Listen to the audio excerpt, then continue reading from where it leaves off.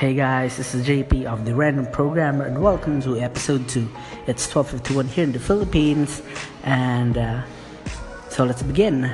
I'll be answering a couple of questions, unlike the first episode where I just answered one. But this time they will be just quick answers to short questions. So let's begin.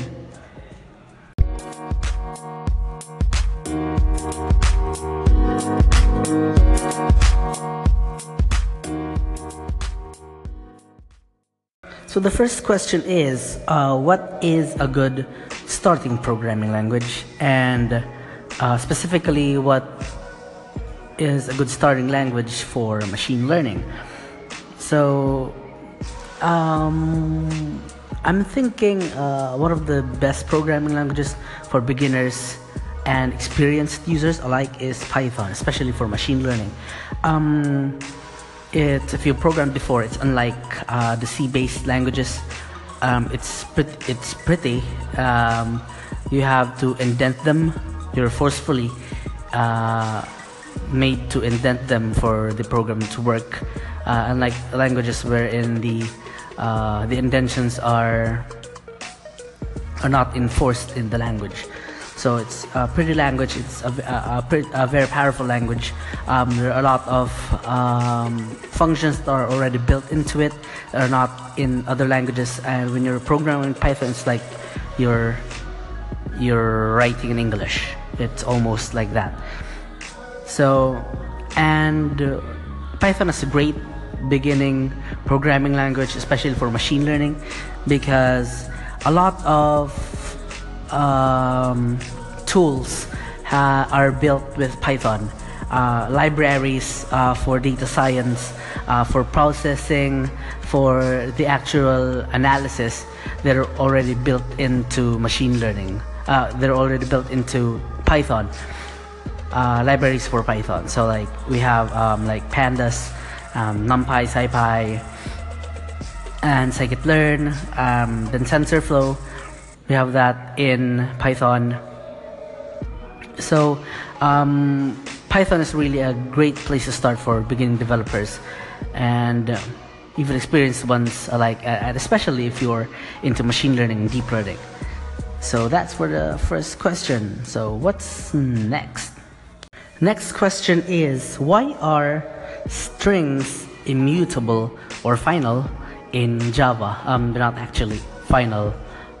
To answer the question, they're immutable because there's a final keyword in Java, and it's not like that. So a string is immutable. What immutable means is that you can't change it. I mean, if you need to change it, it will create a new instance of that string. So that is what's immutable. So why are string types in Java immutable? One, because it makes it thread safe.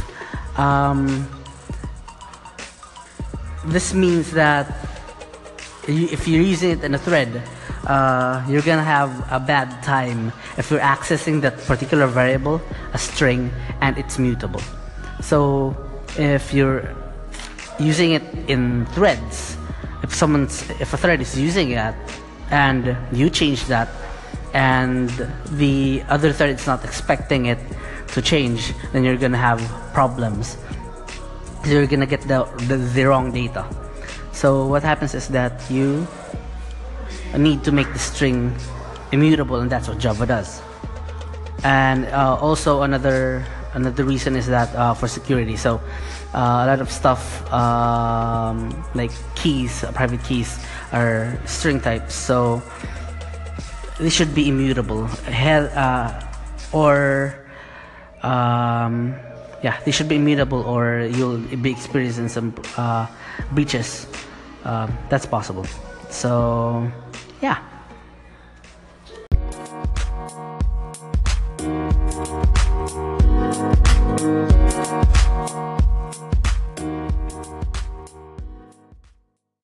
So the next question is, how do you check if a tree is balanced in Java. Actually, I answered this in the comment section. It's a language agnostic question. It doesn't have to be Java. But okay.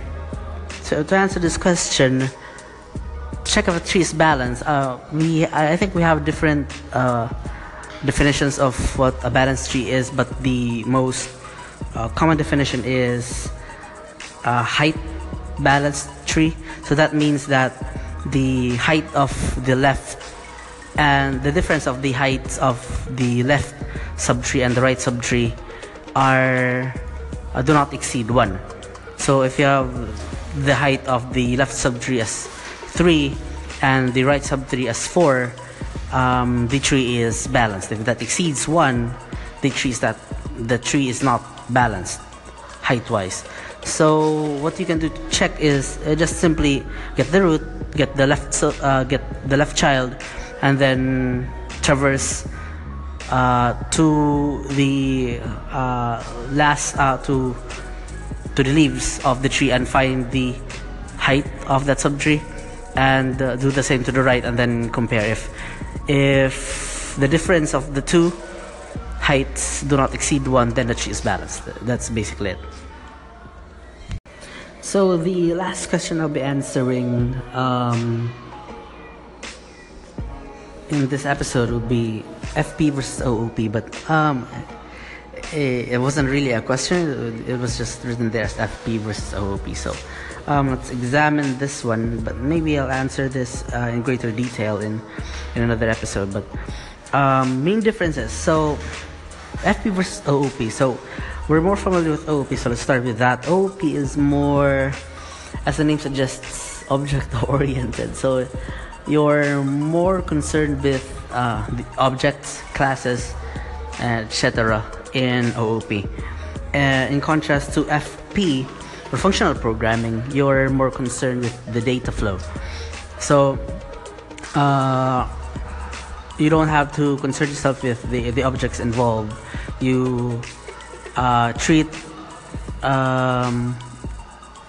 your objects as data. Just think of them as data.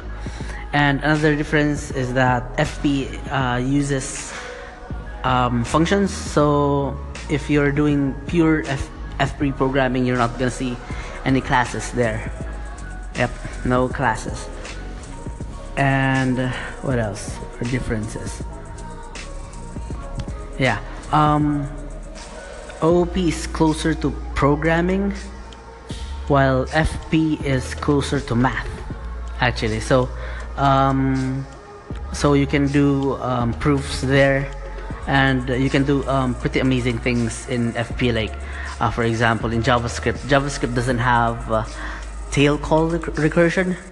So that means your recursive calls are not optimized. So they stack. Every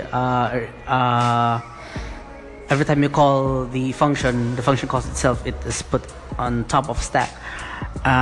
If you're doing tail call recursion, that shouldn't really be happening, but JavaScript doesn't implement that. So what's an alternative? You have what is called a Y Combinator. It's a function straight out of lambda calculus, and it's usually used to make functions who do recursive calls more efficient.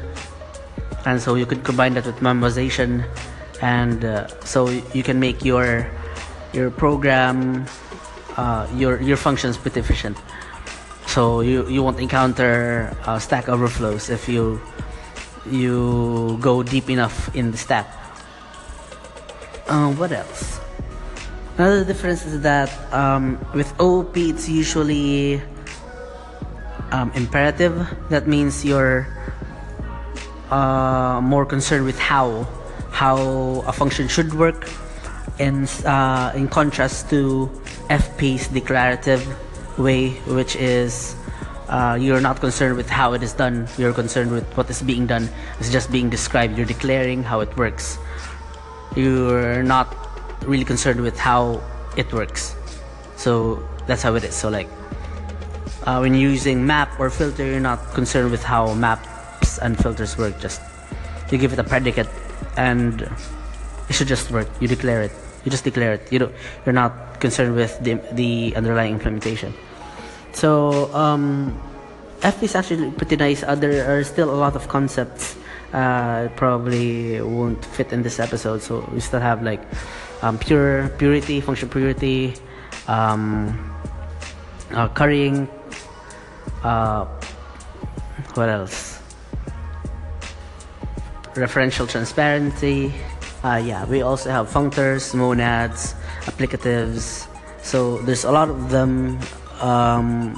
You can just Google it. There's a lot of resources online, but it's pretty interesting. So yeah, if you really want to go in depth, I think you might want to check out Haskell instead, and then maybe you can apply the concepts in Java, and if in JavaScript, sorry. So you can try maybe to get closer with Ramda or Fantasyland. They're pretty nice libraries for functional programming in JavaScript if you're interested in JavaScript. But there are a lot of resources. Just check them out. Honestly, I think FP is a pretty nice paradigm for programming. Yeah.